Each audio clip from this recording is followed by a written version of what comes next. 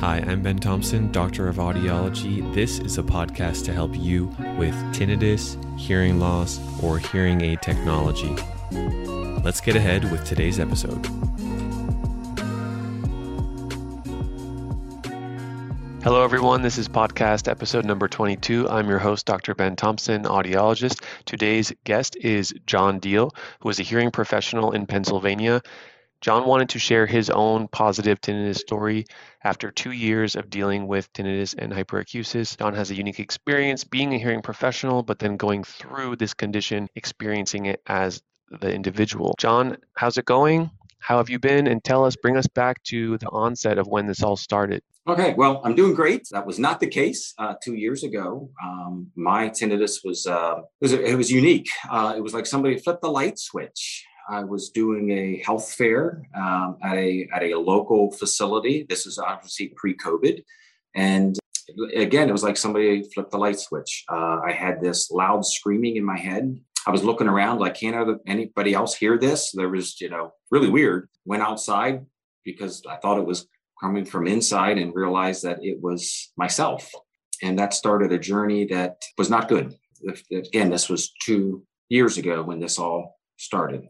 During the time, it was a stressful time, a lot going on, a lot of stress, anxiety going on. And I believe that was the ultimate trigger that caused my event.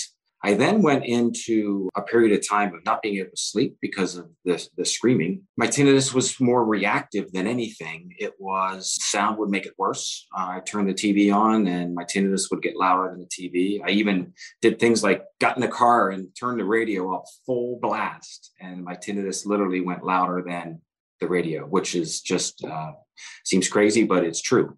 Went many nights without sleeping. And of course, that created an increased amount of stress and anxiety that was like never before. And you go for days on end with very little sleep. Then came the big one, hyperacusis. Hyperacusis is cruel. It's just indescribable. Things like my refrigerator running was painful to me. And that doesn't make a lot of sense to folks, I'm sure. But somebody who suffers with hyperacusis can relate to exactly what I'm talking about.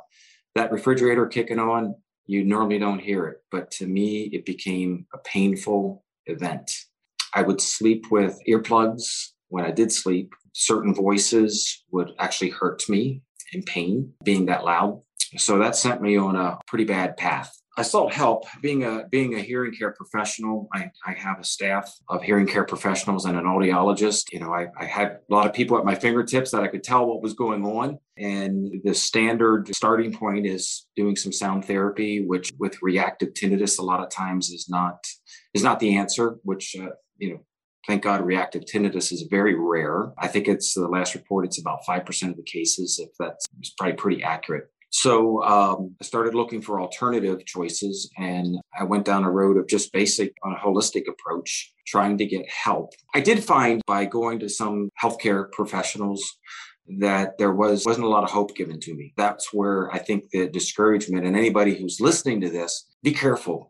Be careful who you go to. Be careful who you listen to. I went down a path of doing Googling over and over and over, every symptom, getting on chat rooms and everything else. And that's a dangerous place to be. Don't go there because it just puts you in a more hyper state and makes matters much worse. So until I finally got it through my head that I'm not going to do that anymore and look at success stories. And that's what gave me hope. And John, tell us more about being a professional. You had access to these great resources. You may have had a certain amount of knowledge about the hearing system that others didn't. Talk us through that experience, reaching out to other professionals, trying to figure this out on your own, maybe getting some help.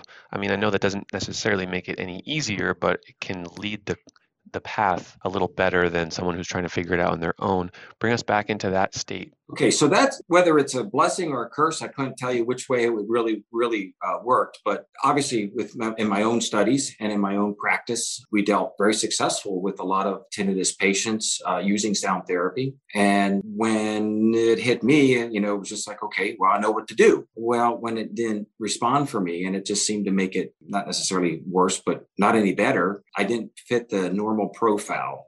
And I did not share anything with my staff because I was too ashamed. It was kind of like the dentist that has a toothache. That's his profession. Why does he have a toothache? Well, this is my profession. Why do I have audiological issues? And so at first I could not tell my staff what was going on. They knew there was something wrong with me, but they didn't know what it was. I eventually broke down to a point where I did share it with the audiologist that's on staff with me, who was very compassionate and kind. Basically told me that, you got to work through a couple of things. Let's try a couple of things. And I can't really say that there was any one particular thing that I know helped me. I think it was a everything it combined. It was trying to find out what calms me down. Simple things like getting a massage once a week. It was a big player of calming me down because I was in a state of panic all the time. Learning to make friends with my refrigerator again. That may sound crazy, but I had to learn to make friends with that thing again because it hurt me. And when that thing would kick on, even to this day, when that refrigerator kicks on, I do take notice that it's there. I don't get upset with it anymore. I don't want it out of my house, but it does bring back memories. And so being in the profession, it had a humbling effect having to reach out to other folks because I knew it was above my head. So I went to some professionals that I had hoped would give me some hope. We're glad to know that things have improved and gotten better. Now, we were talking a bit earlier. Tell us about what do you feel like were the big drivers, the big facilitators in your process? And then if you could right now, just share what was the volume at the beginning and then what is the volume now? You said about 2 years later. Also to add, I forgot to mention that you and I had not worked together professionally. I have tinnitus services, but we didn't work together. So I wanted to add that. Tell us a bit about what were the big facilitators to your healing process and where were you at in terms of the volume of your sound at the beginning versus where you are now? So in the beginning, it was 10 out of 10. I would rate it 10 out of 10. I would have some cloudy breaks where it would go down to like a 6 out of 10 or even a 5 out of 10 for a couple of hours at a time, which was a very welcome change. Unfortunately, there was nights where it was just 10 out of 10, 10 out of 10, just repeatedly. At this point, I'm going to tell you it's like a 3 out of 10 if and it doesn't bother me. It's one of those things where, everybody, if you think hard enough and concentrate hard enough, you'll hear some sort of sound going on in your head. That's a given. Where I was at and what gave me hope was about 6 months into it, I started to get these cloudy breaks that would last a day or a half a day, or sometimes even 2 days. I get these periods of where it would go down to a level 4. And that was after 6 months of eating a very clean diet, eating lots of organic foods, organic vegetables, no processed foods. I was coached through a dietitian who was just a godsend to me. I did cut down on salt, no sugars. Only natural sugars through fruits, and they had to be organic. Lots of eggs and proteins, lots of meats that came from a local butcher shop instead of getting it from the grocery store because I knew it would be fresh. And 6 months of that is when I started to see quite a bit of difference. I did a lot of other things that probably didn't help, but when you're desperate, you try anything. Any little tip anybody would give me, anytime I would jump on it right away. But really, nutrition played a very, very big part. Finding something to calm me down played a huge part in this also. The first thing that left was the hyperacusis. That was completely gone at about 8 to 9 months into this thing. It was completely gone. That was the first thing that would heal. And actually, I was told that would be the first thing to go as this process healed, which I find very interesting. I did do some alternative things like acupuncture for anxiety, and that seemed to help. So again, it's all around just a bunch of different things, trying to figure out what helps you. And what kind of message do you have for someone who's in those first 8 months that you were in where the tinnitus is loud, the hyperacusis is there? I mean, were you working yourself? Were you still engaged in work, family, society, or did you have to be separated to get space? To walk us through that, and what kind of message do you have for someone who's in that period where you were in? I was in a very, very bad place. Very bad. I was able to work only maybe half days. I cut down on my schedule dramatically. My team had to pick up my slack. I'm blessed with a great team that did that for me. I was really not engaged ever with anything. It was just in a very, very, very bad place. The message that I would give to anybody in that place is please be careful where you go for help. stick to positive stories and immerse yourself in positive stories. There's a website that I went to a lot. It's called Anxiety Center, which is a Canadian firm that was just absolutely a blessing because they have a lot of articles on the subject of what, being in an anxiety state can do to a body. And again, that was a godsend. I read things like that. I would read things that showed a way out. And again, but in the beginning, I didn't do that. In the beginning, I didn't. So I'm sure my suffering lasted longer than it needed to. So that would be the message I had. Be careful. Thank you so much. We really appreciate you sharing this story. We were connected through another professional, and I thought you had quite an interesting experience of being a hearing professional, living through this.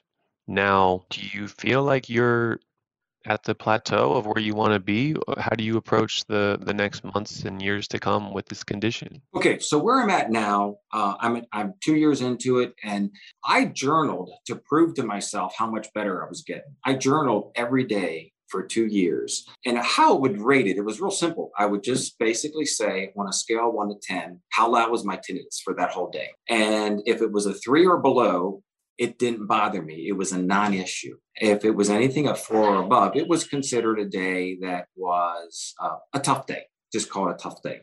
And every quarter, every 3 months, I would increase more and more good days. So I knew I could prove statistically that I was getting better. Because when you're having a bad day, you think, oh, geez, it's just awful. But now if I have a bad day, it's like, okay, it's okay, because the good day's coming tomorrow, or it's going to be the day after that. I'm going to have a stretch of good days. So journaling is fine. And I journaled everything I ate for a while to see if there was a direct connection. I never found that direct connection. It was a long-term connection, finding that eating a clean diet. So it was like some lifestyle changes, taking a day off of work, not working, 6-7 days a week, spending more time just chilling. Take those few moments during the day. A stressful day is okay, but take a few moments to just sit and chill for a minute. And I did do a lot of meditation. I did yoga. I did a lot of different things to calm me down. But I found for me, the best thing was just taking a little walk. And just if I can get out and, walk around, because I live in the woods, it's nice to get out and walk around there a little bit. And what works for me may not work for another person. What works for another person may not work for me. Yoga, I thought I would enjoy, and I did it for months on end. And I realized, I didn't enjoy it. So it really was not beneficial to me. But then I found out, just taking a few minutes and chilling here and there. I got an exercise chair that, a massage chair that really digs into my back and digs into my neck, and that calms me down too. So it's little things like that add up over time. And like you say, it's not like I do this today and tomorrow I'm better. It doesn't work that way. This is a long-term lifestyle change, and how I react to things too. I'm really trying to react rather than, I guess, trying to react more calmly to every event. Instead of being in a rush to go here to there, is like, say, why am I in a rush? And learn to drive a little slower. I guess it's almost like I dawdle a little bit, which I was never like that before. This hit me. So now, just again, I'm going to say that again. Just be careful who you go to. Folks that are close to you, they need to go see you. Positive success stories, and they need to talk to somebody who gives them encouragement that yes, you can heal from this. Yes, you can get better. It does not have to destroy your life. It does not have to be a lifetime curse. It doesn't have to be that way. Hey, real quick, before you finish listening to this podcast, this is Dr. Ben Thompson speaking. I wanted to say thank you. Thank you so much for listening to this podcast. It means the world to me. I ask you for a quick favor. If you have 2 minutes, if you could head over to Apple Podcasts and leave a 5-star review and leave a comment. I read every comment, and it means the world to me. If you're engaging and returning some love, I really appreciate that. Thank you so much, and I'll see you again for the next episode. Bye.